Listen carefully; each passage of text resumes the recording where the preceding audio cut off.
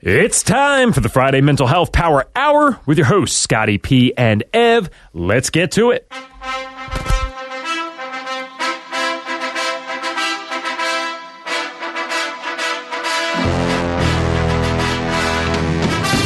Live once again in the city of brotherly love, none other than Philadelphia, Pennsylvania, broadcasting from and hanging out in the WWDB 860 AM studios.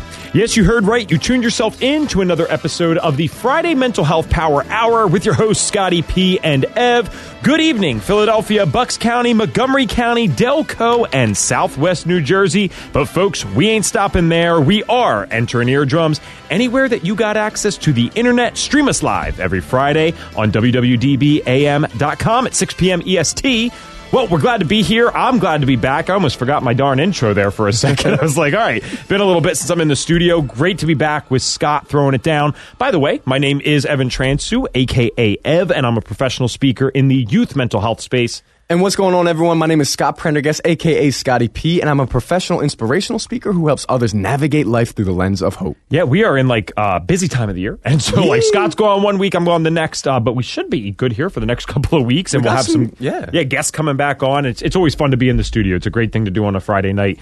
Just have a good time, right? So tonight is an important topic, kind of, in a sense, almost going back to our roots. And what I mean by that is our first episodes were some fundamentals, some basics, some things that need to be covered. And I think that's where we're at tonight. So Scott came up with this idea, we got to talk about dealing with this stuff in silence, stigma around that. And then I was like, oh my God, this is perfect, especially because there's this whole thing and wave, I should say, of people who actually in the past year or two, because of the pandemic and because of the mental health movements, actually have come out and started talking about this. And then they are not met so positively all the time. So that is just, it's sad when that happens, but we'll talk about those experiences and how to deal with them when they come. But Scott, I don't know if you want to start us off, get it rolling here. Yeah, absolutely. So we really love this topic today because something that Ev and I have both seen a lot with different people we're speaking with in different groups is that now, because as Ev said, with the whole pandemic, mental health is something people are willing to talk about, which is great. We've come so far in such a short time to get people to talk about it and know that it's okay to do so. But now the backside to that is people will be opening up, they're talking about it, and then it's being met with a lot of kind of abrasive feedback.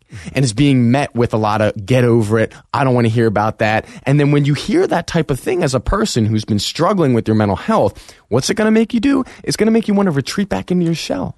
And it's setting the standard that you are going to think, oh, wow, I guess I can't talk about it now because when I try to talk to this person who's close to me, they shut me out or they said, oh, I don't want to hear that or whatever the negativity might be.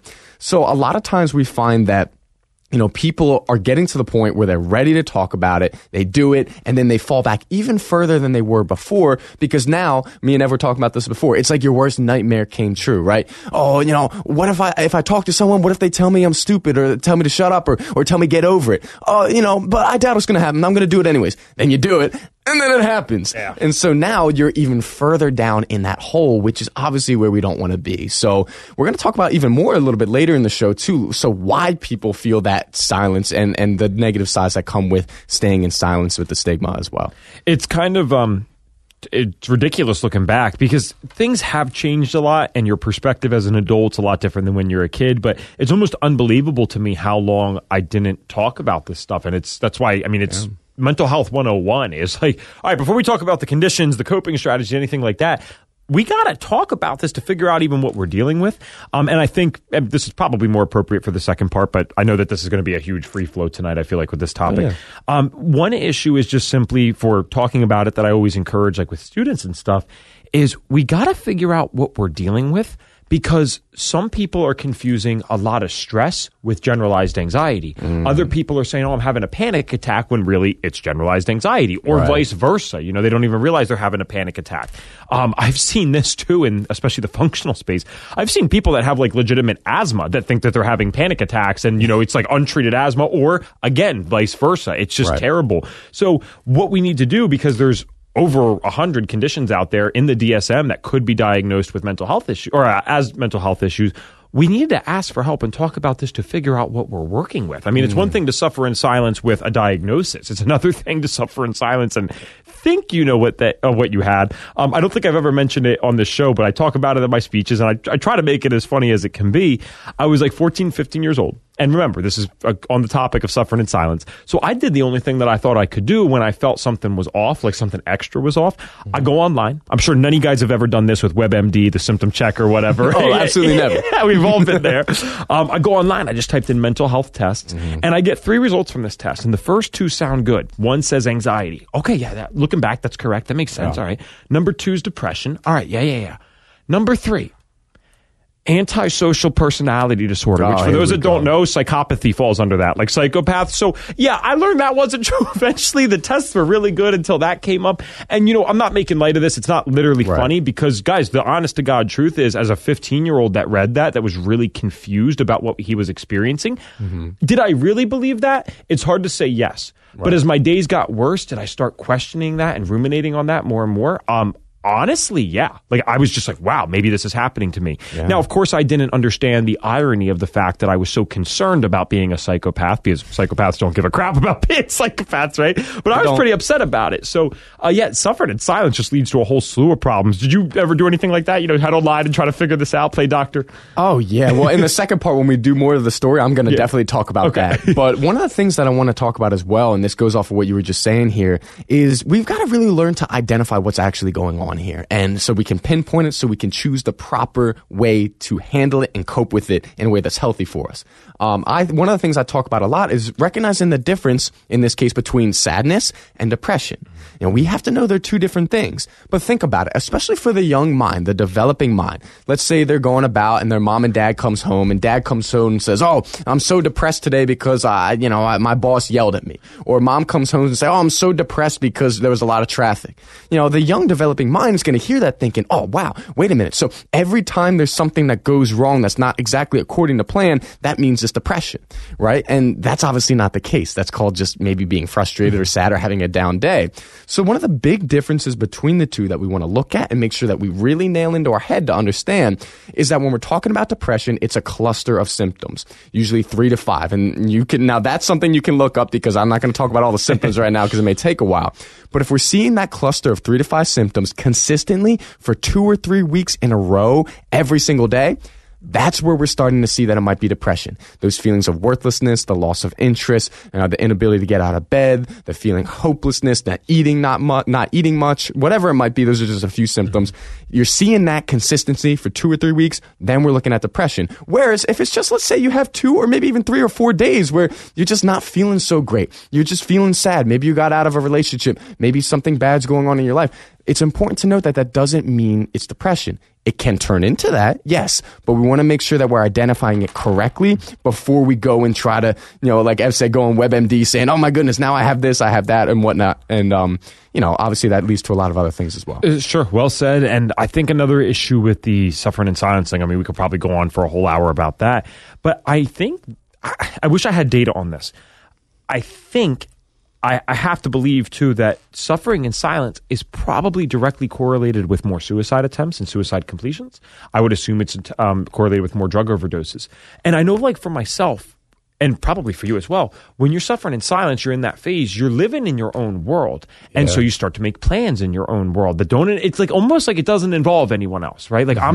It's Evan against Evan doing these drugs. It's Evan against Evan fighting these suicidal ideations and stuff like that, right? And I don't know what happens, but it's almost like once you get someone else involved, whether it's a counselor or whatever, now those thoughts aren't just a battle between you in your state of, let's call it what it is. It's an illness at the time, right? It's mental illness. And that's not a bad thing. I know people are moving away from that word. There's physical illness, there's mental illness. I don't think that's a bad thing to acknowledge. No, not it's not just you battling back and forth with someone who's not really qualified to be arguing with you right now, because you're not in the best state.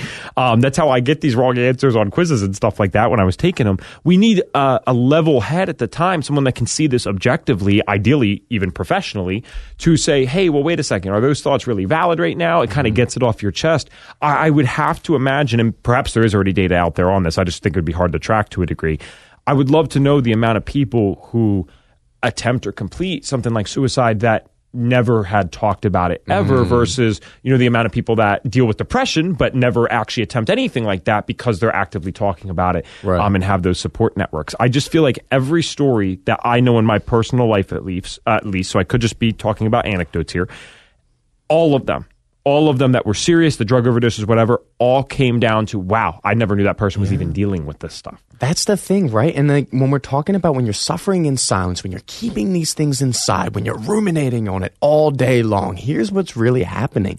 Those thoughts that you're saying to yourself are irrational many times. But to you, because you're not talking to anyone, you're keeping it inside, they seem like they are the truest thing ever. They seem like, oh my goodness, this is the truth. And when you get out of that, you're able to look back on it and say, oh, why did I think that? You're able to have a level head. But when you're in that space and it's just you and your thoughts, you believe every single one that comes into your head.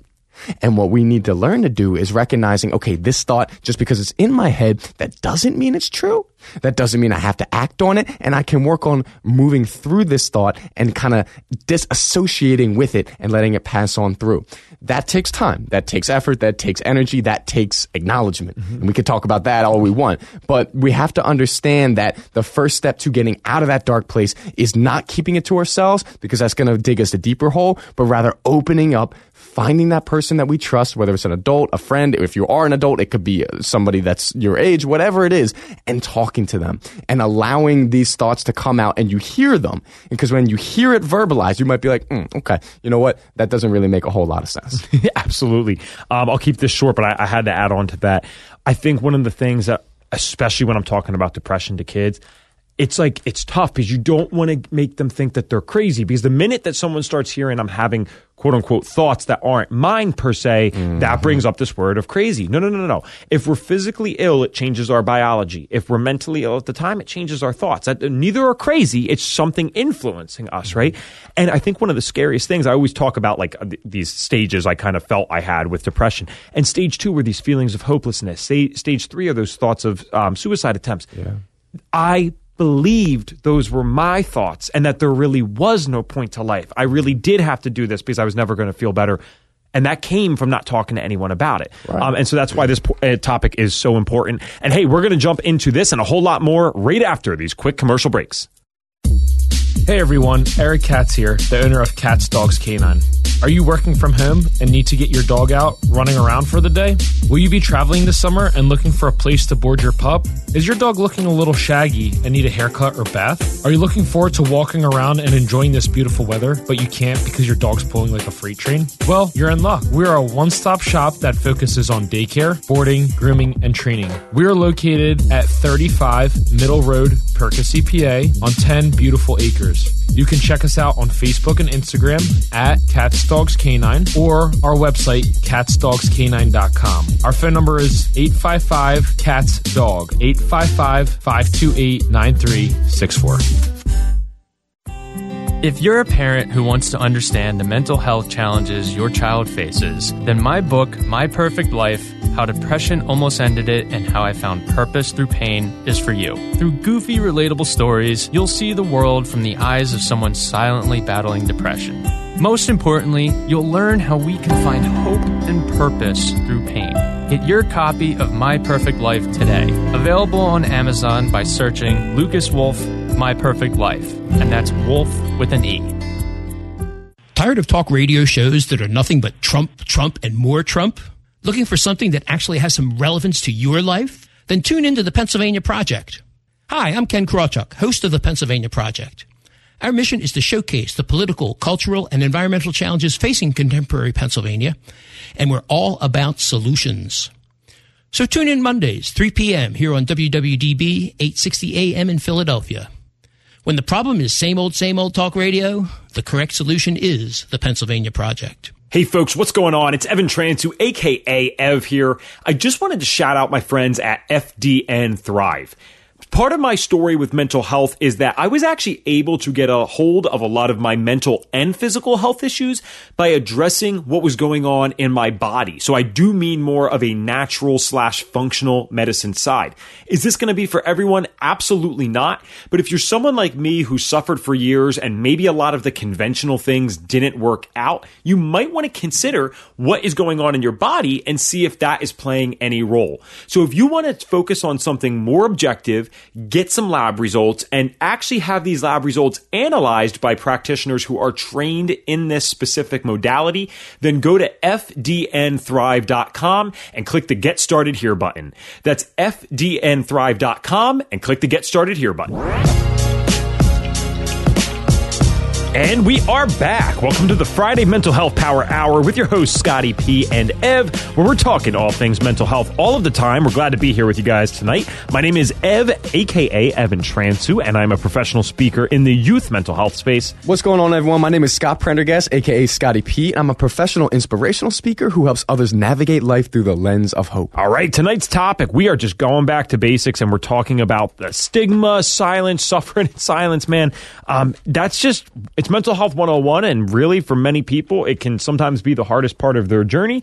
I know that for a fact, as someone who dealt with this stuff for almost 13 years, and I'm not sure, I feel like you had a lot already ready. Do you want to get this started? You want me to start it off? Whatever you want, bro. I got a quick one. I mean, I'm ready either way. So I would just say, I'm going to go back to that 13 years thing, because even during the show with you, I'm like, how did that happen? Like, what occurred there? Yeah. And I always tell this story because you almost like routine when you tell the story. You know, you forget like the different components and what it actually means. Oh, yeah. We did go, myself and my parents, we did go to a doctor when I was like 5. And it's because they didn't know what panic attacks were, but I was exhibiting these symptoms that were so obviously scary. I'm freaking out. I'm like, my heart hurts, that's what I would always say. Like, my heart hurts. I can't breathe.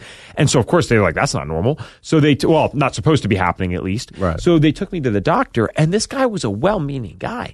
But he actually said to my parents, this isn't something to worry about. Evan gets himself a little too worked up, and he's going to outgrow this. And this isn't a guy that was saying that about panic attacks. It's just, guys, we've come a long way. Doctors are imperfect people as well. That was crazy to think about. That was 21 years ago when we went to that appointment. So mental health didn't have the same level of awareness that it does now. And yes, that does bleed over into doctors' offices and even counselors' offices, right? They're part of the world too. So if the world has a stigma around something or people are hiding it, they're not going to, they might see it more than you and me, but they're still going to have that same problem. And so that statement from him, man, it just stuck with me forever. I just constantly remembered like, oh, I'm going to outgrow this. I'm going to outgrow this. I'm going to outgrow this. So when that didn't come true, when that didn't manifest, especially as a kid, I kept thinking, oh, well, there must be something really wrong with Evan Transu then. If the doctor can't figure it out, this person that we put on a pedestal, we put these people at the highest level in life, right? They are the smartest. They usually make better money than most people, right? We just look at them as like the ultimate epitome of success. And so I just remember being so intimidated by that, saying like, oh, well, if he missed it, like, there must be something really wrong with me. And then the next time I went, it's crazy to think about. From 5, I didn't go again until 15 years old. And that's because the panic attacks were just so it was genuine panic disorder at that point. It was happening daily, sometimes multiple times a day. That lasted for almost 3.5 months. That was pretty bad. That was just exhausting physically too. That's when we went, and I was underplaying it. I'm not really talking about it the way I should have. And that kind of brings me to the point of that story is there's suffering in silence. There's 2 things here, and I'm always really careful about this with kids, but some will come up and like, oh, I talk about this stuff. I'm like, are you talking about all the stuff you just told me or just 20% of that? And what we find is like, I was willing to talk about some of the panic attack stuff at some point, like only because I really had to. I underplayed it though, and I kind of acted like, well, this is what's going on. I need to go to a doctor. But I left out the part about the depression, the suicidal ideations, the hopelessness, I feel like I can't get through the day without substances. I left that part out conveniently. So there's almost 2 phases to this. There's suffering in silence completely, where this person has not acknowledged at all to anyone that they're dealing with mental health. And then there's like, oh yeah, I have anxiety. And I'm not underplaying anxiety. That can be very severe for some people. But if anxiety is what you're saying you have, but you have multiple things going on and you're not sharing that, that's still suffering in silence, my friends. You know, that's, and I think this goes right along with society. I'm sure you would agree. It's like, okay, well, maybe anxiety is highly promoted now. So they feel like they can talk about that, but they don't feel like they can talk about their feelings of hopelessness because that might not be as promoted in society. Yeah, and to make a kind of go off of what you just said there, that last part where you talk about anxiety. Now anxiety, it's almost become like a buzzword. You know, people walk down, well, I have anxiety. It's like, well, yeah, you do, because we all do. It's part of being a human. Everybody has anxiety, but there's a difference between having anxiety, being anxious, and having an anxiety disorder. This is where it's different. And I know personally, being in this field, it almost drives me crazy. Like nuts. On a scale of 1 to almonds, it's cashews, bro. Like when people... That's how nuts it is, okay? So, it drives me nuts, like I was saying, for that, because here's what happens. You have all these people that say, oh yeah, I have anxiety and walking down the street, I feel anxious because there's like a truck right next to me. Okay, yeah, obviously. But that takes away from the legitimacy of somebody who has an actual anxiety disorder. And we need to make sure that we understand the difference between them. So I just wanted to add that part in there. But going off of the suffering in silence again here, I think so much of it has to do with our own perception. Because so many of us will suffer in silence because we're afraid about what people might say. We're afraid about how we'll be viewed, how we'll be looked at by other people. And this is the problem. What we need to do is we need to learn on changing that perception and realizing, hey, you know what? People are always going to think things. I can't, as far as I know, no one here has telekinesis, and we can't control and know what people are thinking all the time. Although some people could be close. It depends on the day. Yeah, no, I'm kidding. It does. But what we need to be able to do is we've got to work on changing our self-perception and feeling better about ourselves. If we feel better about who we are, if we feel good about the person we are on the inside, then, maybe we're able to be better equipped to handle some criticism from other people if we even receive that when we start talking about our mental health. But we got to make sure that we're putting our perception in the right kind of, basket, so to speak, and the right level of importance, and making sure that our perception of ourselves is coming first rather than what somebody else is thinking. Because if I live my life going off of what someone else thinks about me, I'm never going to be happy. I'm never going to get the help that I need. And I'm never really going to accomplish anything because I'm going to be too afraid to make a move in any aspect of life.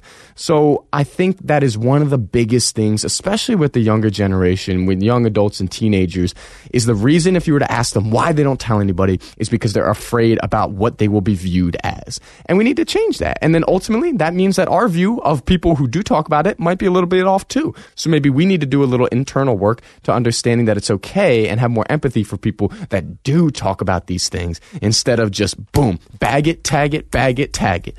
We got to work on still just understanding there's more to every story than what we know.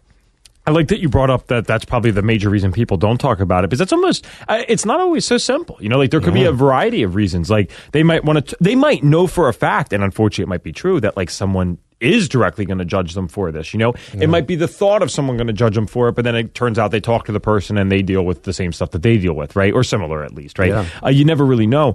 And just to prove the point, I didn't want to forget anything, so I like looking stuff up sometimes when I have the computer in front of me.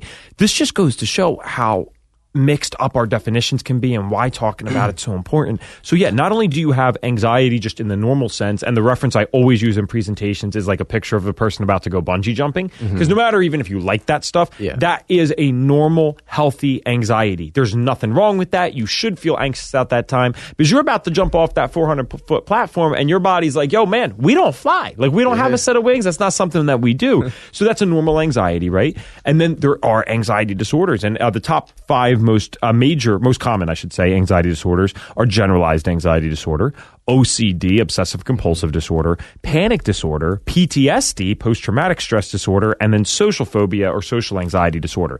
Those 5 things are very different. And I've dealt with a couple of them. Well, I actually dealt with 3 technically. So like I know that they're very different. You know what I mean? Yeah.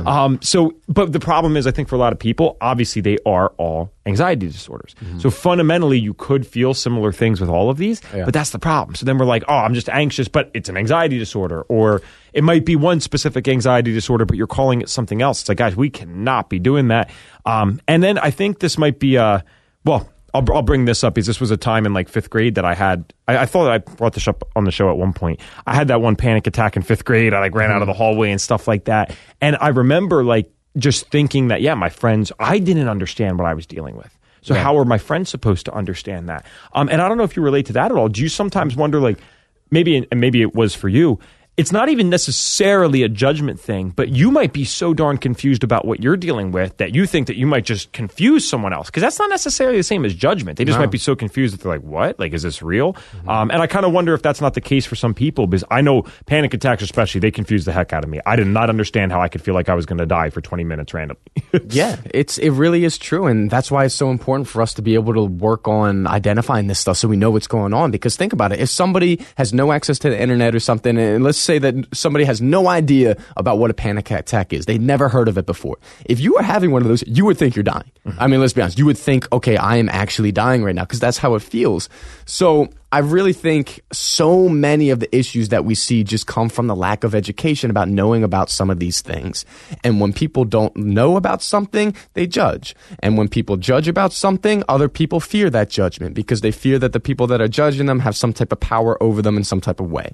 Okay, and that's really what it's coming down to. And we want to work away from that. So what is the antidote? What is the answer to that? More education on these types of things so that we can understand it's a normal thing. I don't know where this concept and when it came in that we were all supposed to be perfect all the time. I don't know where that came in. I don't know who came up with that, but I can tell you whoever it did was a clown. I can tell you that. So I really think that we need to understand that part of being a human is dealing with your mental health, and that some of us are going to have more difficulties with it than others. That doesn't mean someone's better than you. That doesn't mean somebody's worse. It just means that the way that brain is wired in that person's life is just a little bit different. And we need to work on having more empathy with that, because like Ev was saying, going back to his 5th grade story there, if you're going through this stuff and you have no idea what it is, and then someone else has no idea what it is, that's gonna create a lot of space to make false assumptions. And anytime we're assuming things, that's something we want to try to stay away from. So ultimately, the more education that we can find for ourselves about our mental health, not only what we're dealing with, but maybe with people that we know in our lives are dealing with, it's going to be beneficial for all of us in such a variety of different ways. I know we all got to work on that. We really do. Yeah. Was there ever a time where like you did talk about this with someone, just to be real for people, because we want to give realistic expectations? Maybe you did talk to someone and it just did not go the way that you thought it would. Like, it wasn't a good thing. That's a great question. I don't know if I've ever brought it up on the show or not, but I do remember a few times there were some people, I was a big athlete growing up, loved sports and all that. In that space, though, mental health is not something that's talked about too much. And we're working on that. We're getting better. Athletes are starting to talk about it. Like, it's becoming better, but there was a lot of times where that just was not the case. And I remember playing sports as a kid and, coaches sometimes not understanding why this kid's all worked up, just get it together. But I remember, as far as talking to people, and specifically, there have been people in my lives, usually friends, not my family. My family has always been fantastic and super welcoming and super open with this stuff. And the reason I'm in this field is because they've welcomed that so well. So my family's always been great, thankfully, for me. But I've had some friends over the years that when you would talk about this stuff, they just would be like, oh, get over it. What's the big deal? Like, that's so stupid. Like, no one deals with that. You're just being soft. You're being weak. And especially as a man, I do remember hearing about that in the high school years sometimes. But for me, it was always something like, you know what? I know that person, they probably are feeling the same way. They just don't want to admit it, and they want to try to put themselves up on a pedestal like they're not feeling it, even though they are. And I think when I reminded myself of that a lot of times, it would help sometimes with me. But I did deal with that, and I'm just thankful that it's something that I didn't let control me, and I realized the importance of talking about it would definitely supersede the negative comments from something someone would say. Yeah, I'm trying to, I'm asking myself the same question in my head, and it's like, I don't think, no, I know I have never had someone directly outwardly judge me or reject me for it. So that's beautiful. That's a wonderful thing. But the problem is there is a ton of confusion sometimes, and like people, and they're doing their best, man. They really are. Like, they'll try to respond to you in a way that they think's appropriate, or like, oh yeah, I get that. It's like this, and it's like, well, it's not really like that at all, except like completely not. The one thing with my dad, and my dad's a wonderful guy. This isn't something that he's dealt with. And I specifically remember, I was on house arrest at the time, man. I'm in the midst of all this stuff. And so you'd think I'd be like the most believable at that time. And I remember like thinking about like, oh, maybe I have depression. And I brought this up like to my parents at one point. And my dad, so genuinely, well, again, not being rude or dismissive, he's like, well, I don't think you're depressed. He's like, you love going out with friends and stuff like that. Like, that was his perception of depression, that since I went out with friends, now grant you, every time I was going out with friends, I also needed drugs. Like, that was really just an excuse to go out and do them, if I'm being honest. I could never, ever see my friends not high. And they knew it. It wasn't like funny. Like it was kind of like a comment people would make to me. Like if I made a joke to them that was like rude, someone would always bring it up. Like, well, at least I don't have to be high every time I go out, you know, because I'd always, every time, man, I couldn't go out and socialize with people before doing that or without doing that before. And so like that wasn't even an accurate comment necessarily, but yeah, that's just not what depression is. People have a lot of misinterpretations about what mental health issues are. So there's a couple categories. Yes, first of all, I mean, you might talk to someone and they just straight up reject it.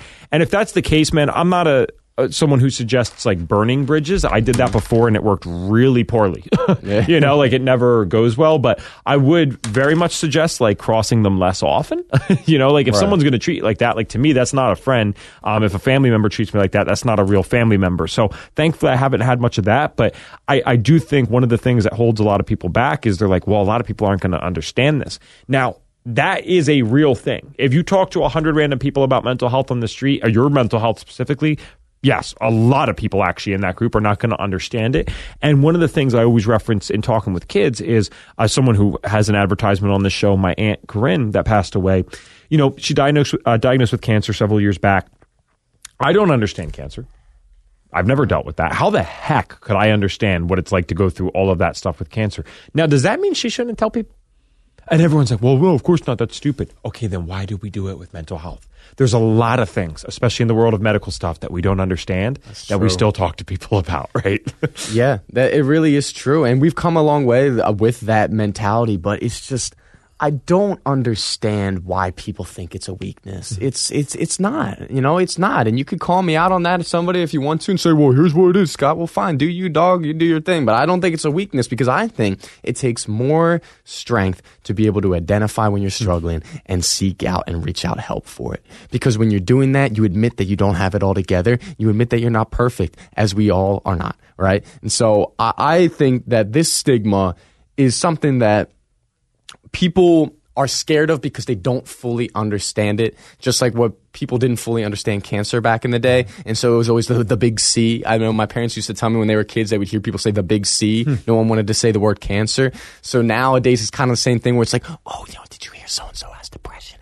Oh, wait, they had what? They had depression. They got depression. You know, it's always like whispered in your house. Yeah, exactly. And it really is just, it's unnecessary.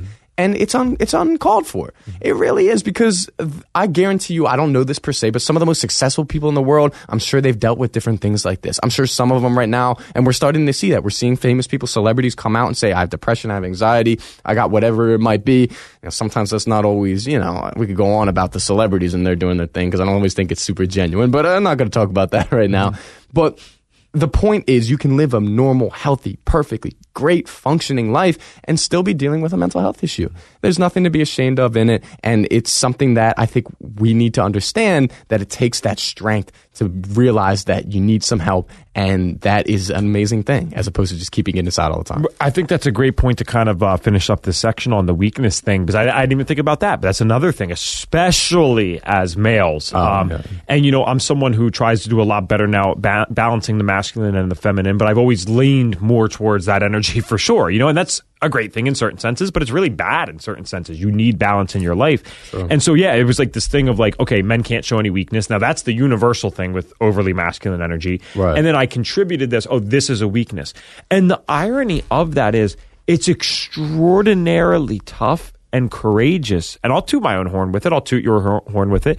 To talk about your mental health publicly, man, or to talk about any of your problems in life publicly. It's like, so don't tell me having it's the weakness. It's like, no, not at all. In fact, if you're willing to deal with this stuff and then share it publicly, it doesn't, guys, you don't have to get on the radio show or public speak. No one's suggesting that. Right. But like, just to have the courage to tell your friends or your boyfriend or girlfriend or your spouse or whoever, that's one of the toughest things I've ever done in my life. And I've been through some stuff, man. That's one of the toughest things I've ever done.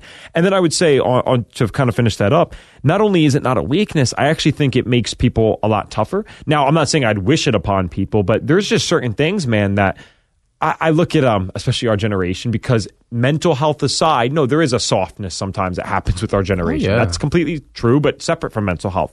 And it's like, certain things that people just can't do is, oh my God, I don't want to do that. That's too hard. I'm like, dude, like to me, it's like, I don't even think twice, because childhood, I don't mean to be dramatic, but in a way, mental wise, like it sucked. It was awful. So now to me, like certain stuff's just easy, right? That's actually quite hard. So no, if anything, it makes you tougher, and talking about it is one of the hardest things that we could ever do. So don't tell me it makes you weak. I mean, that's just ridiculous. Yeah, it's so true. And to finish up this part here, I think when you talk about these things, it helps you become more comfortable with communicating.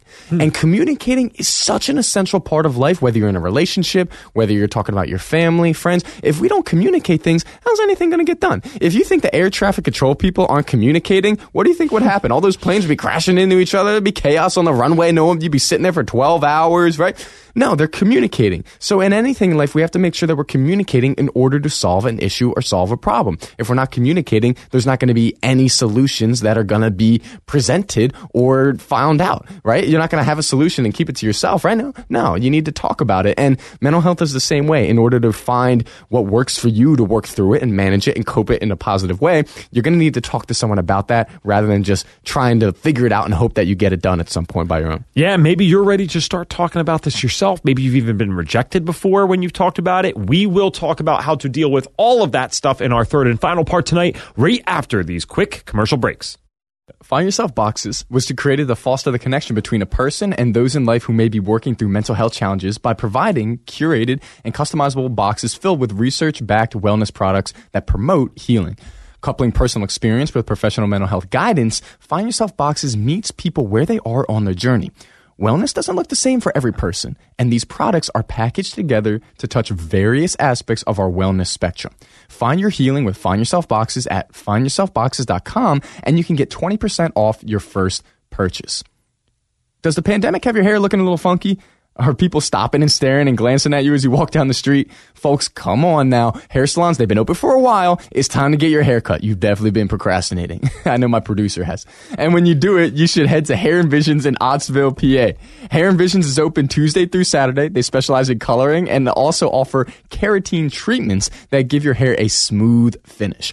Hair and Visions offers haircuts for all ages, so you can bring the whole family. Schedule your appointment today by calling 610-847-8894. Again, that is 610-847-8894. And tell them that Scotty P and Health Coach Ev sent you. If you're looking to get more TMS, ketamine, and Spravato patients, then 7 Figure Psych is for you. Beyond Marketing's flagship 7 Figure Psych business development and marketing system helps mental health professionals to attract, schedule, and convert new patients into care. Join a community of like-minded business professionals and automate your entire online presence. Visit these guys at 7figuropsych.com. That's the number 7, figuropsych.com. Guys, cancer is a word that most of us know all too well. And as is the case for so many other conditions, Western medicine is a miraculous yet incomplete form of treatment for those who are suffering. But what if there was a place in our community that helped meet the many other needs for cancer patients? Well, that's exactly what my aunt, Corinne Sikora, envisioned. And now you can help make that vision come to life. The Corinne Sikora Wellness and Support Center is designed to be a comforting space for all cancer patients across Bucks County. This center will help these individuals meet their emotional, social, physical, and lifestyle needs that are essential pieces of one's healing journey. Because of people like you, this center will be able to offer a multitude of completely free services to local patients and their families. A large vision like this needs all the support it can get, and you can help today. Go to CorinneSikoraCenter.org and click the donate button. That is CORINNE SIKORA, Corinne Sikora Center.org, and click the donate button.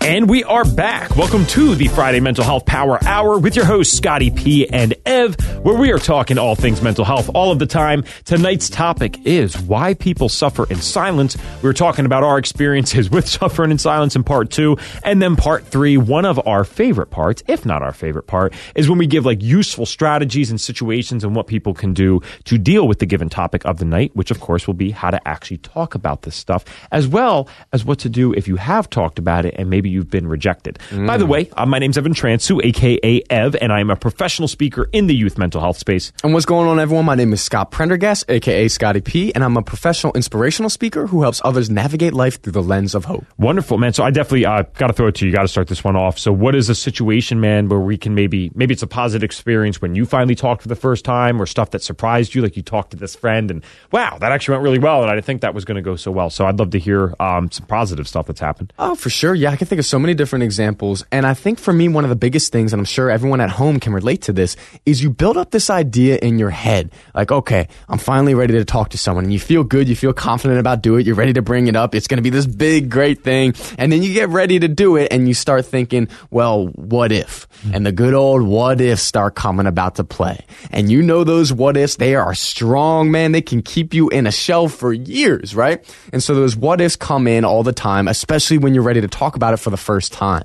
Now, I hear this a lot with people I talk to. They say they're ready to talk about, but essentially those what ifs, they come in and they derail them. So to combat against those what ifs and to push through that uncertainty and to find a way to talk about it, I would say one of the best things that you can possibly do is to write out real quick for yourself, okay, what if the what if happens? Now, you might be thinking, okay, Scott, I think you're kind of stupid. You just said, write out what if or the what if happens. Shouldn't I ignore the what if and do it anyways? That's one way to do it. But other times, we got to write out the whole script. We got to write out what if this happens so that we can see what that worst case scenario is. And then guess what? Say, I'm going to still do it anyways. Now, there's no fear of the unknown because now I've prepared myself. If this doesn't happen, okay, fine. But then I have myself a backup plan. I have another avenue I could take. I've got another route that I could go. So one of the things I do is when I start struggling with what ifs, whatever it is in my life, I say, okay, even if. And I change it. I go from what if, I take around that what, I put an even in there. Even if this happens, I know that I still have people I trust. I know that I still have my health. I still have so-and-so. I still have that. And I start making lists about things in my life that I have, even if so-and-so worst case happens, right? Now, I know this is a lot for someone to take in, but the whole idea of this is starting to get comfortable with that idea of diving through the what ifs and not putting up a wall and keeping yourself boxed in, but rather going through it, not knowing what's on the other side, but also knowing that even if something on that side is not what you want, you're still going to be okay. So I know for me, that's something I work on every single day. Now for you, I hope you try that at home. Next time your what if comes about, say, okay, take out the what. Even if this happens, gonna write it down. I'm gonna still do it anyways because I still have these other things in my life to hold on to. And that's important to do. It's a good life skill in general. And it's like kind of, I don't write it down admittedly, but I've found myself doing that more and more where I just think about like the worst case scenario. And first of all, you realize the worst case scenario usually is not even that bad. Exactly. Like, and I hate to be so cliche because this is a quote that gets like thrown around on Twitter or Instagram, whatever, about like, hey, you've survived 100% of your worst days and you're still here. But okay, let's take the cliche quote away for a second. You've survived 100% of your worst days and you are still here. And it's like, it's really ridiculous thinking back. It's like somehow you always get through it. The bills get paid, you know, the relationships get figured out, the friendship gets repaired or you get a new friendship, the family stuff can be restored. All these amazing things get figured out and can happen. My chair sunk, you know, we're literally due once a show. Yeah, someone's sinking on the chair. It's so funny. You get a little too comfortable here. But, yeah, it's just, that's a good point, is what I'm trying to say. And so with my stuff and talking about it, like I said, I've been very fortunate. I've had a lot of positive experiences. Now, I have to say, too, and this is not something we want to promote in society at all, but I have to also be clear here. I think one of the reasons I was well received when I finally talked about it, like almost universally, is because so much crap had happened in my life. I mean, you can't fake the getting kicked out of school, getting arrested, spending your 18th birthday in house arrest, all that kind of stuff, right? Like people know objectively something's wrong. It's like, this is not good right now. You know what I mean? And so I think they were a little more receptive to that. So what I'm going to call out is encouraging the people that are listening that might not necessarily deal with mental health issues themselves to be more receptive. If someone comes to you with it, don't make them have to get into a crisis. And I'm not saying anyone made me have to do this. I'm saying don't make someone in your life have to get into a crisis situation or, you know, attempt to take their own life or something like that before you finally start believing them, right? We need to believe it at face value. My God, stop with the comments about like attention-seeking behavior or whatever. It's just like, again, with the cancer thing, we would not say cancer's attention-seeking behavior. And by the way, just so you know, humans are wired to seek attention. We love it's called social media, right? We all love this. So stop trying to act like it doesn't apply to you. It applies to me. It applies to Scott. We all love it. You know what I mean? And that's okay. Healthy doses of that are fine. It's actually really good for our psyche to get these healthy doses of attention from people that we like or friends. So even if it was for attention, that doesn't necessarily mean that it's also not true. So let's stop with that. I'm kind of going off on a few things. I'll finish with this thing, I promise. But feel free to do your thing for like 10 minutes after I'm done finding. I'm on a roll tonight, man. I'm making up for a few weeks lost. The one thing I was going to say is, because I know that this audience is definitely older, and for the parents out there, the number one question, if maybe number two, but I would say it's number one question I get in schools with kids. So remember this context. There's a kid in an assembly, and they have to have the courage to go and talk to a speaker who just came in their school. Remember how intimidating that is? That's a very scary thing for a kid. You know what I mean? And the number one thing that they're saying to me, especially in the last year or two, is, hey, Ev, that was great and all. I really appreciate you talking to me about talking about it. I did talk about it, though.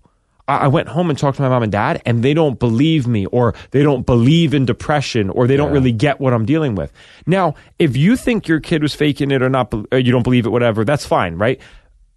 You really think they're coming up to me and also faking it and talking to me about that problem because they're lying about it? It's like, guys, no, just because you might not understand something, it's cool if you don't understand. It is not okay to completely dismiss someone's experience if they're coming with you and trying to say this stuff. So whether you're an adult, a parent, a kid, a young person, listen to this, it doesn't really matter to me.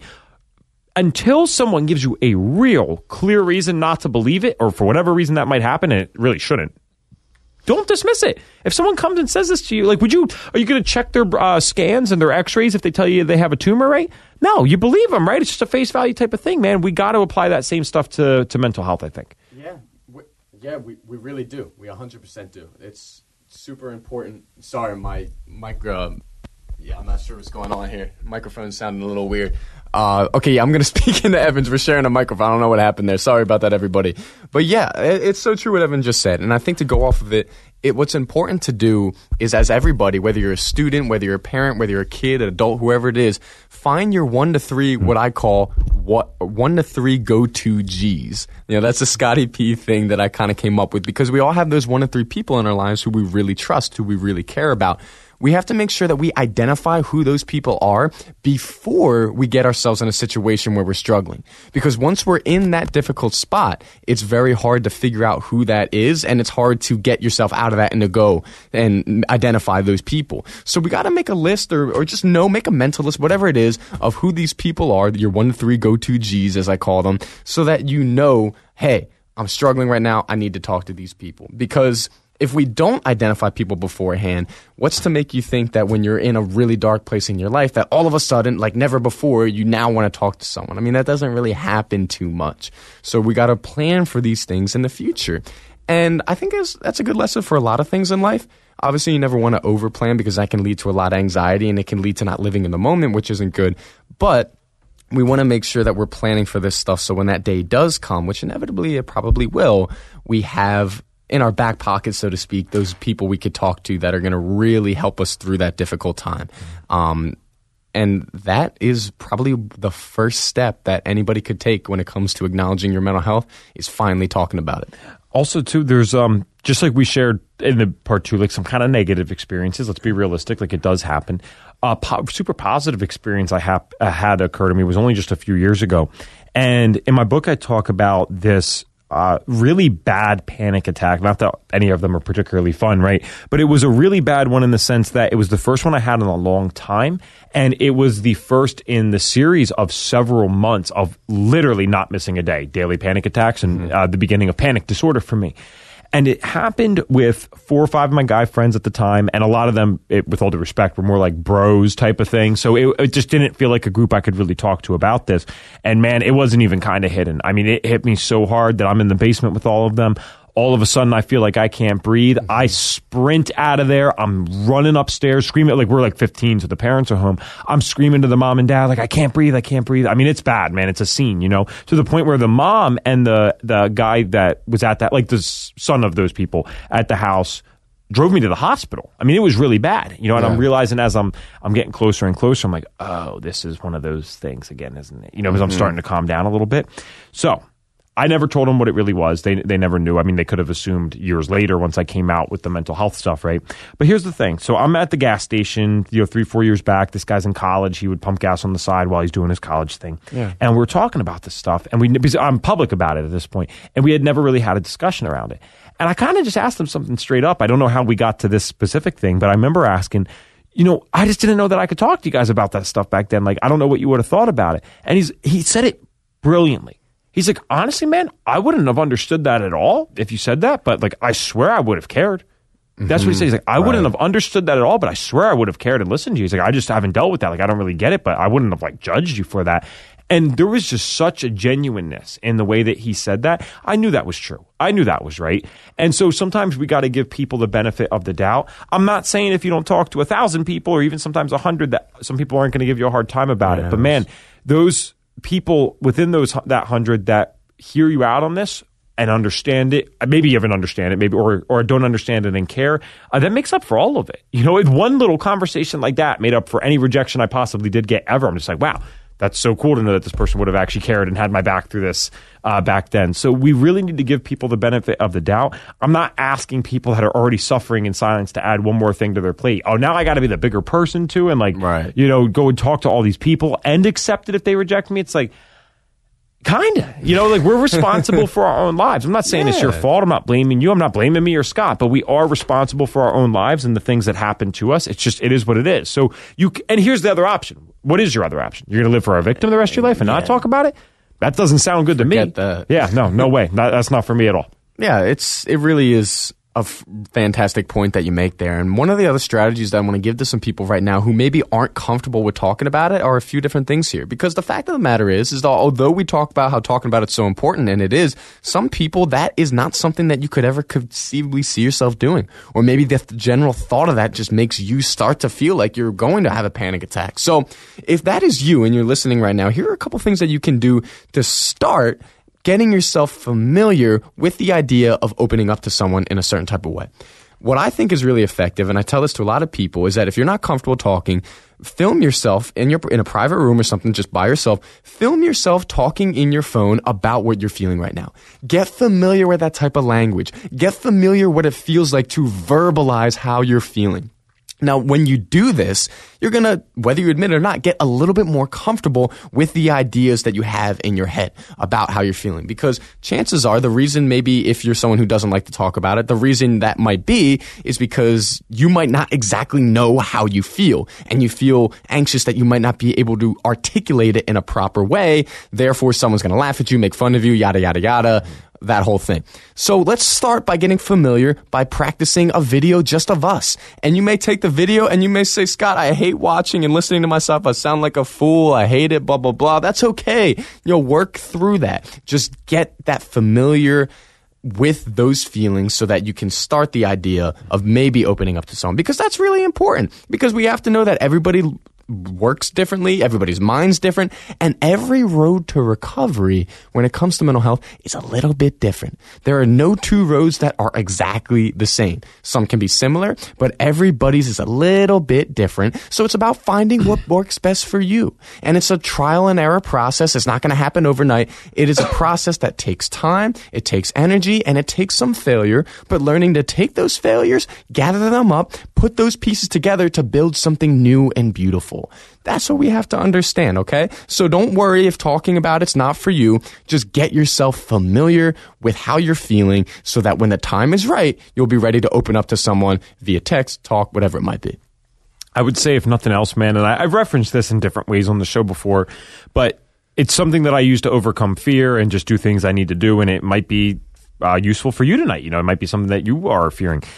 You have to keep in mind, and it's not a morbid thing, but you got to keep in mind that your time here is limited. Like, we're all going to pass one day, right? Sure. And you got to just wonder, how much more time are you looking to spend here on this earth when it's so limited? hiding in silence, worrying about who's going to judge me. Listen, I think anyone, no matter how deep in this you are, can acknowledge that, yes, there's some people out there that are not going to judge you for it, and they're going to completely accept it and get it way more than you realize. Like, they're actually going to, your friendship might strengthen because of that when you're the first one to talk about it. I cannot tell you how many experiences I've had where people come to me now because I'm sharing this stuff publicly or whatever, and they're like, yeah, by the way, I don't talk about this, but I dealt with that too, and I know I can talk to you. And I keep everything quiet, but man, if I could show people the list of people from high school who have reached out, you have the most popular people, you have people that no one really knew. It's everyone and their brother has dealt with this in some way or another. So, wow, that was a good rhyme too. Not intended, right? E-Boogie spitting it raw out here. Let's go. Yeah, so just if nothing else, if that fear is getting you, just keep in mind, your time here is limited. Do you want to waste 13 years like I did not talking about this stuff and just add an extra stress? That's not a good way to spend your time here, my friend. So think about that if nothing else. Reach out to us. Reach out to the dang show. You know, we'll talk to you guys. Absolutely. And hey, listen, if it's your first time tuning in, if you don't already know, we always start with Ev and we finish with Scotty P. He's going to bring you up, leave you with some good feelings for the weekend so that you can have a great and fun time. Scotty P, take us home. Awesome. So everybody, this was a fantastic show today. I really hope that you were able to take some positives from it because what we were talking about is something that is relevant in everybody's life. And I hope everybody can understand that you don't have to suffer in that silence and there are people who care. So here's what we're going to say to wrap it up. Silence, it can be a sanctuary or silence can be a prison. You know, there are times where silence is something that allows us to clear our head, get in the right headspace, and allows us to really get in tune with our feelings and what's going on in our lives. And that is a beautiful thing. That's how silence is that sanctuary sometimes. But sometimes that silence also turns into a prison. And it turns into our own mental prison because we're dealing with all these thoughts. We're having all these things that are very intrusive in our head. And because we're not talking about it, we truly believe that they are all true and that that's our reality. And I know this may sound weird to you, but the fact is, sometimes your thoughts are not your reality. They're just thoughts, and we got to learn to separate the two. So the next time you feel overwhelmed with thoughts or you're in a dark place with these thoughts and they just don't seem to stop, I want you to pause. And I want you to remember that not every single thought is true, and not every single thought is a reality. Now, when you start to know that, you'll be able to start to slowly but surely identify which thoughts that are important, that you need to focus on, and which thoughts are just there to bully you, so to speak. And we're out here, we're strong people in this world. We are not about to get bullied by our own thoughts. No way. You're not, Ev's not, I'm not. So make a stand today. You know, the whole anti-bullying thing, well, anti-bully yourself as well. You know, don't let yourself be bullied by your thoughts. Let's fight back against that. Let's say, no, I'm taking a stand today. I'm fighting back against this thought. It's not true. Here's the evidence it's not true, so I'm not going to ruminate on it. Let's work on that a little bit, and let's be confident with ourselves, knowing that we have what it takes to do the things we want in our lives, and these thoughts that come into us, they're just trying to bring us down, okay? And we can work through it. But the best way to do that is learning to understand that it's okay to talk about these things. And as we talked about before, maybe you have a time where somebody gives you horrible feedback, puts you down, makes you feel like dirt.